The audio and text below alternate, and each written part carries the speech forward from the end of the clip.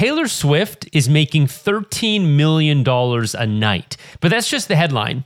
She is single-handedly contributing $5 billion to every single economy she visits, in every single city. And it's all because of the Eras Tour. This is her record-breaking concert tour, and just like everything else in her empire, the Eras Tour is a methodical business machine. And I'm going to tell you all about how it works, how it started, how it's going, and how it's record-breaking in so many ways. That's coming up right after this. If you like the podcast, if you love the YouTube channel, go ahead, subscribe, share it with a friend. If you're new here, my name's John Davids. I've helped my clients make over $120 million working with my marketing and growth agencies. You can learn all about that at johndavids.com. And now, let's get to the show. You're listening to Making It with John Davids.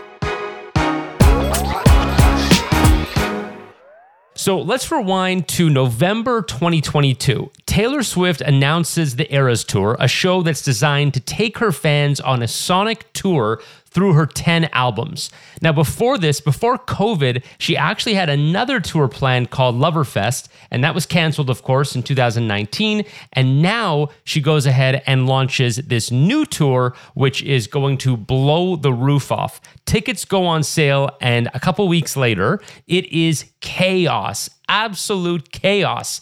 Demand is preposterously high, with 2.4 million tickets sold just in the first 24 hours. That is the most tickets sold for any single artist on any single day in history.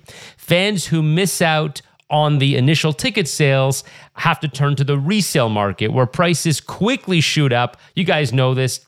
Tickets are going for $3,000, $4,000, $5,000 a pop. It is insane. You could end up paying a lot more money than that. And even if you're lucky enough to get a ticket, because it's really hard, even on the secondary market, here is what you can expect. The Eras Tour, the show itself, is kind of like a Broadway show meets Cirque du Soleil, all wrapped up in a pop concert on steroids. So the show runs over 3 hours. It covers 44 songs. There are 3 stages that rotate with tons of eye candy, pyrotechnics, hydraulics, fire cannons, the works. Taylor is constantly moving around. There's a different costume and a different vibe, a different world really created for every single set in the show. And there's 10 sets in total. I guess 4 songs per set. 10 sets in total. That gives you 44 songs. And again, it's 3 hours plus of nonstop performance. Eras is so elaborate that it actually takes a construction crew 2 weeks ahead of each performance at each stadium to construct the stage. And then 90 trucks roll in about a day or two before to finish the whole thing off. And that's actually why, in addition to the insane demand, the reason they're doing multiple shows in each city is because it does take a long time to set this show up. This is basically like a Vegas show or a full Broadway show on tour. And so think about the dynamic, the size, the sheer scale of this. They're not going to go to some place and do it one time. They're going to go to an arena, a stadium, and do 3, 4, 5, 6, 7 shows, and they're selling out every single performance. Taylor hits the stage every night to entertain 72,000 people, screaming fans. That's her average nightly attendance, and this show is enormous. Let's talk numbers. Eras is breaking every record there is. As of July, Taylor grossed $300 million in ticket sales. For comparison, the second place as of July 2023 was the Bruce Springsteen tour, which brought in $142 million. That's less than half than Taylor at $300 million, and she's just getting started. Now, the biggest tour of all time is Elton John's tour, $939 million in revenue. That tour is still going. It's his multi-year farewell tour, nearing $1 billion, and Taylor will do that by the middle of 2024. She'll double that. She'll probably go more than double that by the end of 2024, but she's slated to well go over that in the next year. Eras is not just a US phenomenon either. When tickets go on sale in other countries, it is pandemonium. Tickets opened up in Canada, 31 million people 31 million registered to buy them. Guys, for context, that is 77% of the population of Canada all registering for tickets, just the opportunity to get tickets to Taylor Swift. These numbers are ridiculous, and it's no accident. All right, here's my take. Taylor is an absolute hit-making machine. She knows how to sell songs. She knows how to sell tickets. She is in rarefied air with 264 million albums sold. Quick break so I can tell you about DemandScope. DemandScope is a performance marketing agency that helps you acquire new customers, keep them hooked, and scale profitably. Google ads, Instagram ads, TikTok ads, landing pages, email, and more. There are so many ways to get customers today, but if you're not doing it right, you'll end up blowing a whole bunch of money. And that's why I launched DemandScope. We're here to make sure you're doing it right. Get more customers today and scale effectively. Learn more at demandscope.co. That's demandscope.co.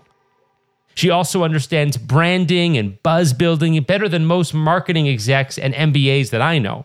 Most importantly, she over-delivers and supersizes for her fans every single time. Taylor's last tour, Reputation, was already the highest grossing US tour ever. And while we were all locked down during COVID, you know what Taylor was doing? She was making hits every single year. Every year, she released a number one album since 2019. Okay, get this. Bloomberg Businessweek ran a magazine cover with the headline, Taylor Swift is the music industry. And inside that article, they go into detail on just how Taylor is redefining the music business. But here is the crazy part. That cover, go check that Bloomberg Businessweek with that cover. It is from 2014. That was almost a decade ago. It's been almost 10 years and Taylor Swift is still redefining the music business. That is the era story, Taylor Swift. Let me get into some finer details of why I think she is so impressive and how she's unique. She's not like other pop stars. She's not like other rock stars. She's not like other country stars. But if you go back all the way to the beginning, 2006, she was reinventing herself every few years. And it's easy to think now, oh, Taylor Swift is just a pop star. Guys, she started as a country artist and she dabbled in pop and she dabbled in rock. And I remember thinking back 10, 11, 12 years, there was a time where her manager said to her, you've got to go ahead and get in your lane and stay in the country lane because you're doing really well there. Why would you mess it up? You're better off being something to these people rather than trying to be something to everybody, which is what you have to do in the pop music industry. But not only did she do that, she kept doing it over and over again and really reinventing her own lane. So here's something interesting. Taylor never really followed mainstream music all those years, right? Like she stayed away, for example, from EDM. She stayed away from heavy dance music. If you think about all the artists that have come along over the last 10, 15 years, they've jumped into these genres which were hot at the time, which isn't a bad thing, by the way. You want to stay current, you want to stay relevant. But Taylor really stayed in her own lane. If you look at her discography, so look at Folklore, look at 1989, look at Midnights, Speak Now all the way back in 2010, Red, Evermore. She really has gone in such a range over the course of that time. And again, making it look seamless. Imagine retaining and growing your fan base while changing your style and having that style be different from everybody else at the time. That is really remarkable. And she knows what she's doing. She doesn't speak about this very much, but we know, I've spoken to people in her camp who are incredibly secretive, and they will say she is an incredible business mind. 2-3 days a week, she's at the boardroom table talking business strategy, talking merchandising, talking marketing. Those secret listening parties, those private parties that she holds at her mom's house in Nashville, that's on purpose. There's a reason she's bringing fans out, creating these intimate experiences, showing up at somebody's wedding. A fan writes her a letter, invites her to the wedding. She shows up. These are really interesting things that she's doing, and she's doing it for a reason. The other thing is she has an immense impact on the music industry. So if you look at the deals that she's had with Spotify, with Apple Music, and the ability that she has to actually move them, to change their policies and change what they're doing based on whether or not they're going to get her catalog. If you remember what happened with Taylor's former agent, I think it was manager actually, Scott Borchetta, selling her catalog to Scooter Braun, and then she went ahead and ended up re-recording all the masters so she could actually get the revenue when those songs are played. And those songs, those new Taylor version songs, are actually bigger than the originals. They're getting more plays on Spotify and YouTube than the originals because her fans have her back.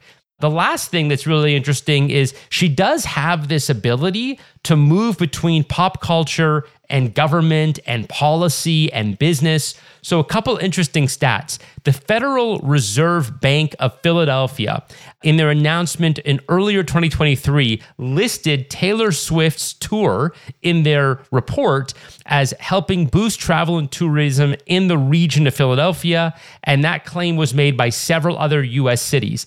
The government, the Federal Reserve, is quoting the Taylor Swift Eras Tour as boosting tourism and travel, and all the revenues going to hotels, restaurants, and airlines purely because of Taylor Swift. That's really cool. Another one is the fact that when she got into that big hubbub with Ticketmaster over the chaotic and disastrous ticket sales, they were called up in front of the Senate. And so here she is, one single artist having major impact on the travel and tourism industry, on the ticketing industry, on the streaming music industry, on the actual rights of artists within the music industry, and making sure they're not being taken advantage of by their management companies and by their record labels. Taylor Swift really is a pioneer, and I think that's why Bloomberg said all the way back in 2014 that Taylor Swift is the music industry. Look, whether you like her or not, she definitely is redefining the industry and trailblazing a new path for a lot of artists to follow. That's what I think of Taylor Swift. I'm a Swiftie. I want to know what you guys think. You can get me at johndavids.com. While you're there, make sure to subscribe to my newsletter. It's free. It's awesome. And of course, follow me all across social. I'll talk to you guys next time.